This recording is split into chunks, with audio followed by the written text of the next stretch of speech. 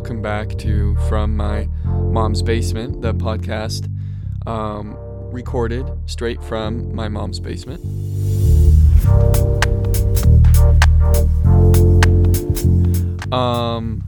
It's been a minute since I've made one of these, and I don't know, I just felt like I was constricted by having to write a short story once a week. I just felt like I'd end up putting out bad content just because I wanted to get that one story a week, if that makes sense. So I decided I was gonna stop holding myself to that. But during this quarantine and everything that's going on, I feel like I might as well post something. I have a lot of stories on the back burner right now that I'm just not sure if they're good enough to post, but I thought I'd go ahead and post this one. This is called The Graveyard Keeper. It's a little bit of a short, scary story. It's written by me, David Chamberlain, and read by me, and I hope you guys like it, so thank you. The graveyard was situated on the pinnacle of a small hill and overlooked the small village below. At one time it was the largest and most popular cemetery in the area, as it was the only cemetery in the area. But now the graveyard was relegated to a historical landmark, an anecdotal device used by parents to scare their children. And make no mistake, it was rather ominous. Even from the village far below, you could see the ancient stone monuments sticking out like rotten old fingers from the top of the hill. First officially dedicated in 1707, possibly 100 years after the first grave marker was planted there, the true origins of the cemetery are not entirely known.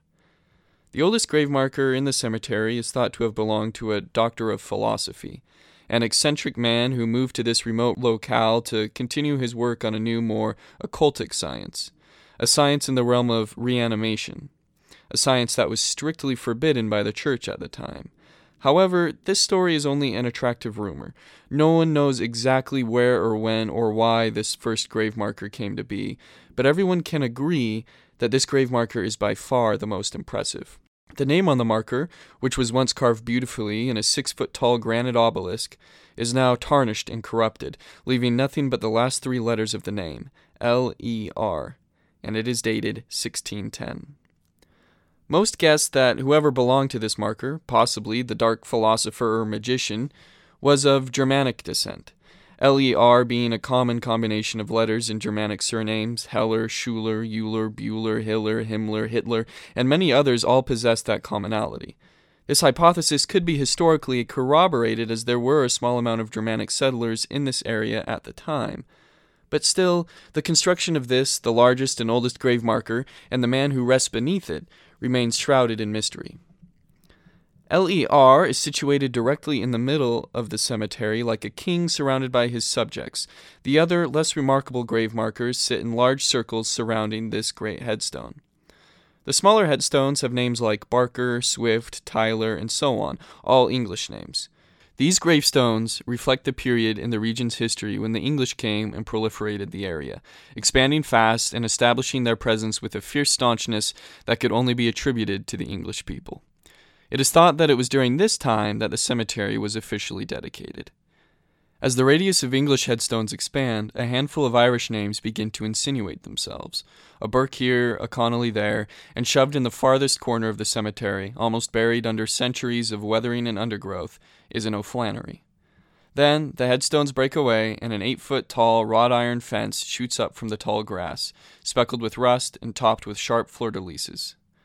As of today, no one visits this cemetery. There is no one yet living who remembers this odd conglomeration of the dead. And the mysteries surrounding the origin of the graveyard do little to entice people to visit. The village below is fond of its historical significance, but outside of spooky tales and stories told in whispers in dark rooms, no one mentions it. No one even so much as acknowledges its existence. No one except for the man who was bidden to keep watch over it. The old graveyard keeper lived in a small house, more shack than house, on the bottom edge of the hill. Some 800 feet above him, perched like a bird in her nest, sat the cemetery. At various, unscheduled intervals, the graveyard keeper would scale the hill, tin of soup in one hand, a lantern in the other, and tend to the cemetery. As his joints grew old and rheumatic, each trek to the cemetery became an event, a physical test, something that the graveyard keeper dreaded doing each day. Charged by the local government to keep a continued watch on the cemetery throughout the night and most of the day, the graveyard keeper instead made his way to the cemetery once in the morning, leaving for home before lunch, and once in the evening, leaving before the moon rose. Once at the cemetery, the graveyard keeper would often pull a spoon from his pocket and slowly sip at his soup, without even so much as performing a cursory inspection of the graveyard. Sometimes, if the night was warm enough or the day cool enough, he would spread his long and twisted legs in the tall grass, rest his bald head against the hard earth, and sleep. He harbored no superstition, no religion, and had no time for the paranormal or preternatural. He was paid bi-monthly by the municipality, a meager wage, but enough to provide for his creature comforts, his chicken soup, his tobacco, and his trips to the bar. He was happy. He enjoyed working in those hot summer days and temperate summer nights. And it was in one of those nights, one of those temperate summer nights, that the graveyard keeper was killed. The gravekeeper was putting the finishing touches to his soup when he looked up and stared at the painting that hung on his wall. It was an image of a sailboat, out at sea, the winds calm and the sun bright. The gravekeeper thought about something for a moment, and then went back to his soup. Carefully bringing the liquid to a boil, he added some parsley and pepper and then some bone broth. Once the liquid was a nice thick yellow, he tossed in some pieces of already cooked chicken and stirred. "This one's just about perfect," he muttered to himself. Reaching behind him, he found the butt to a tightly rolled cigarette and shoved it in his mouth. Smoke seeped out from his nose as he stirred his concoction. "Just about perfect," he said again, the cigarette dangling from his lips. When the soup was finished and poured delicately into his traveling tin, the gravekeeper began to ready himself for the trek up the hill. There was a gentle wind that night, and when he passed by his living room window, he saw the low branches of a maple swaying and bowing. The gravekeeper stared at this and thought for a moment. Something's moving out there. Although the sun was still setting, his house was already almost pitch dark in the shadow of the hill it sat beneath. The gravekeeper felt cold as he watched the trees move in the shadow of the hill, and felt something unnatural. He massaged his thick mustache and went to outfit himself. It was a toasty night, and yet he still donned a jacket and overalls with a woolen cap. Bending over, and with no small amount of effort, the gravekeeper slipped on his tall leather boots and tied them with shaky hands. Then, clutching his tin, now hot with soup, and lighting his lantern, the gravekeeper made his way out to the cemetery. It was later than normal. The last traces of the sun had already turned gray, and even that twilight was failing fast. It would be dark by the time he reached the top of the hill. As the gravekeeper made his way up the trail, he began to whistle a tune he knew from his youth, one his father had taught him. It was a somber tune, about a husband who lost his wife. Halfway up the hill, the gravekeeper stopped and checked on his lantern. It was flickering and acting out of sorts. "The hell is the matter with you?" the gravekeeper whispered, flicking his fingers at the lantern's glass. Suddenly, a strong, proper flame returned to the lantern, and the gravekeeper kept moving forward, every so often peeking at the lantern out of the corner of his eye, almost expecting it to sputter and go dark. When he reached the top of the hill, the stars were already out. "By damn," the gravekeeper cried to the cemetery, "you're all right where I left you." He chuckled and walked near the graveyard fence, his lantern catching some of the headstones peeking up from the grass. For just a brief moment, he wasn't sure why, the gravekeeper thought he saw a new headstone mingled with the others, one he didn't recognize, one that shouldn't be there. He swung his lantern in the direction of the alien headstone, but found everything as it had always been, as it had been for hundreds of years. The gravekeeper thought long about this, twirling his thick mustache. "Huh," he whispered. The lantern sputtered, and immediately his attention returned to his light source. "You got plenty of fuel," scolded the gravekeeper. "What's going on with you?" Turning his back to the graveyard and peering out over the lush valley below, the gravekeeper sat down and worked on his lantern. After fiddling with some knobs and shaking the contraption a considerable amount, the gravekeeper brought back the flame brighter than ever. "There she is," he said, petting the top of the lantern like a dog. There was no moon that night, but the gravekeeper didn't mind. He liked looking at the stars, and the stars were out in force. Well, I bet that one is Aries right there," he said to no one in particular. After catching his breath from the long walk and stretching his old legs out in the cool summer grass, the gravekeeper cracked open his soup tin. He smiled with delight. I did good this night. I did good. He licked his lips and reached for his spoon. It wasn't there. Oh, but... The gravekeeper muttered as he checked all of his pockets. I forgot my damn spoon. With little hesitation, the gravekeeper tilted the traveling tin back and drank the soup straight from the hot metallic container. A warmness slithered its way down his throat, and he felt his extremities start to tingle as a warm wave moved through his body. After drinking his fill, he pulled the canister away from his face, his mustache dripping wet. He burped. Out in the distance he could see the river, the stars just bright enough to reflect themselves in its current.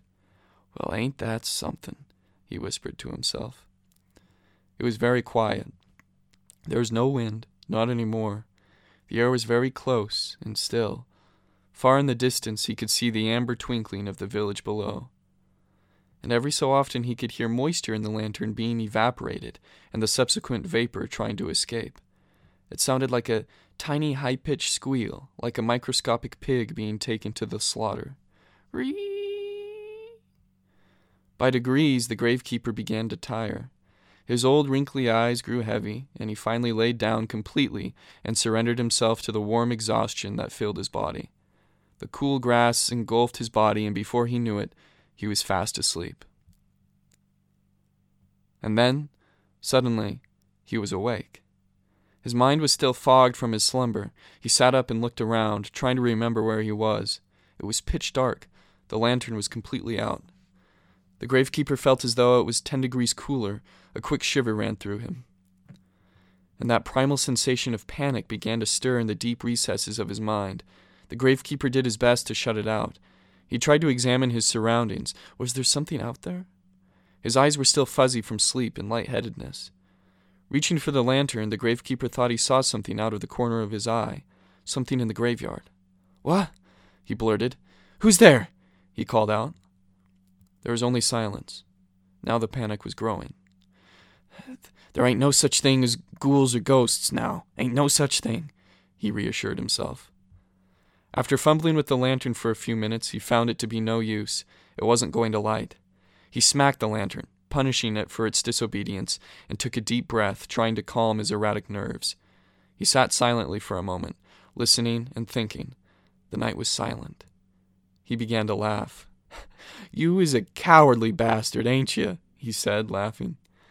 He helped his creaking body to its feet and lifted the extinguished lantern to his side. By golly, I suppose I slept half the night, he said, looking at the stars. He turned to grab his soup tin. It was gone. What in the hell? He whispered to himself. The gravekeeper began kicking at the grass all around his place of rest. It was nowhere to be found. Well, I ain't believing this, the gravekeeper grumbled. Then that sinister feeling, that ancient, dominant feeling of panic started to rise again within him. Did somebody come up here and steal it out from under me? He said, looking in all directions. Who's there? I'm armed. He was not armed, and he was now beginning to be terrified. Who's there? He called again. It was totally silent. His heart beat loudly in his ears. With great reluctance and no small amount of fear, the gravekeeper turned to look into the graveyard. It was still and silent. The headstones stood as quiet sentinels, never moving. Somehow, the gravekeeper felt as though the headstones were staring back at him, as if he were looking into a jail cell and the granite grave markers were angry convicts planning an escape. And then he saw it. There, sitting on top of a tombstone that he did not recognize, sat his soup tin, its metallic sheen reflecting the starlight. This is some kind of sick joke, he yelled. Who's out there? You come out right now. I ain't afraid to shoot nobody. The world was completely still, and somehow he knew that no one was there. Well, this is just ridiculous, he said to himself. I ain't afraid. Total fear was beginning to course throughout his body. Only his pride was keeping him from running in terror. I ain't afraid of nothing, he told himself. He pulled his giant brass ring of keys from his pocket and began the difficult task of identifying the right key while in total darkness. His hands shook as he fumbled with the pile of keys, and his old sweaty fingers slipped, and the keys fell against the fence with a metallic crash. The gravekeeper jumped. "Oh, Lord in heaven!" he cried.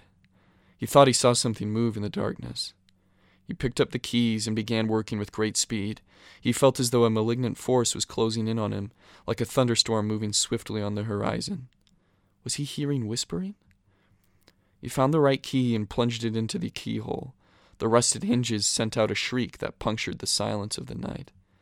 The gravekeeper stepped carefully inside the cemetery, moving slowly and making his every step deliberate and precise. The monstrous gravestone of L.E.R. seemed to tower over everything.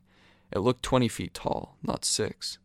As he moved further into the cemetery, a fear took hold of him, something that completely clouded his mind and judgment. His breathing became fast and his heartbeat started to ring in his ears. As he came to the center of the cemetery, shapes and shadows began to come alive around him, and yet he couldn't make any of them out clearly. It was as if these shadows were hiding behind the gravestones, afraid to show themselves just yet. The gravekeeper came to his tin. It sat precariously on top of an old, eroded tombstone with a name he had never seen. Carefully, and oh so slowly, the gravekeeper reached out into the darkness to grab his tin. His hand shook violently as he stretched it out in front of him. His fingers took hold of the tin gently at first, and then clutched it with all of his strength. There was a noise coming from behind the gravekeeper, something he couldn't quite identify. He took hold of his tin and turned around, and suddenly there was a loud shriek and then a clang. The gate to the cemetery had swung shut. The echo of its closure hung eerily in the air. The gravekeeper instinctively put his hand in his pocket looking for what wasn't there. Oh, my keys, he said to himself. Panic took him completely, and he started off running as fast as his twisted legs would permit, but it was too much for him. He tripped and his face plowed into the ancient dirt. He laid there crumpled for a few moments, unsure if he was conscious or not, and then propped himself up again, his whole body shaking now. Blood and dirt filled his eyes. Something was moving behind him, something sinister and malevolent. Things were moving now, dark things, less afraid, less timid. Something was closing in on him. When the gravekeeper reached the gate, he saw his keys had fallen to the ground on the other side of the bars. They were just outside his reach. He desperately clawed at them from behind the rusted fence, but it was no use. The gravekeeper then knew that they had been thrown, had been moved by something he couldn't see. "Heaven help me," he whispered. Tin in hand, he turned to face his fate.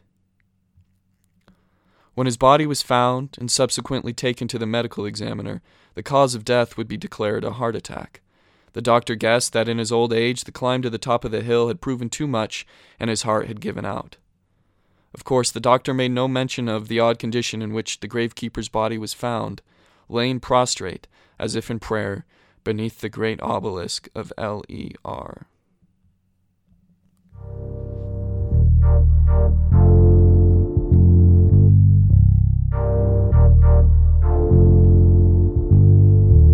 You were listening to The Graveyard Keeper by David Chamberlain.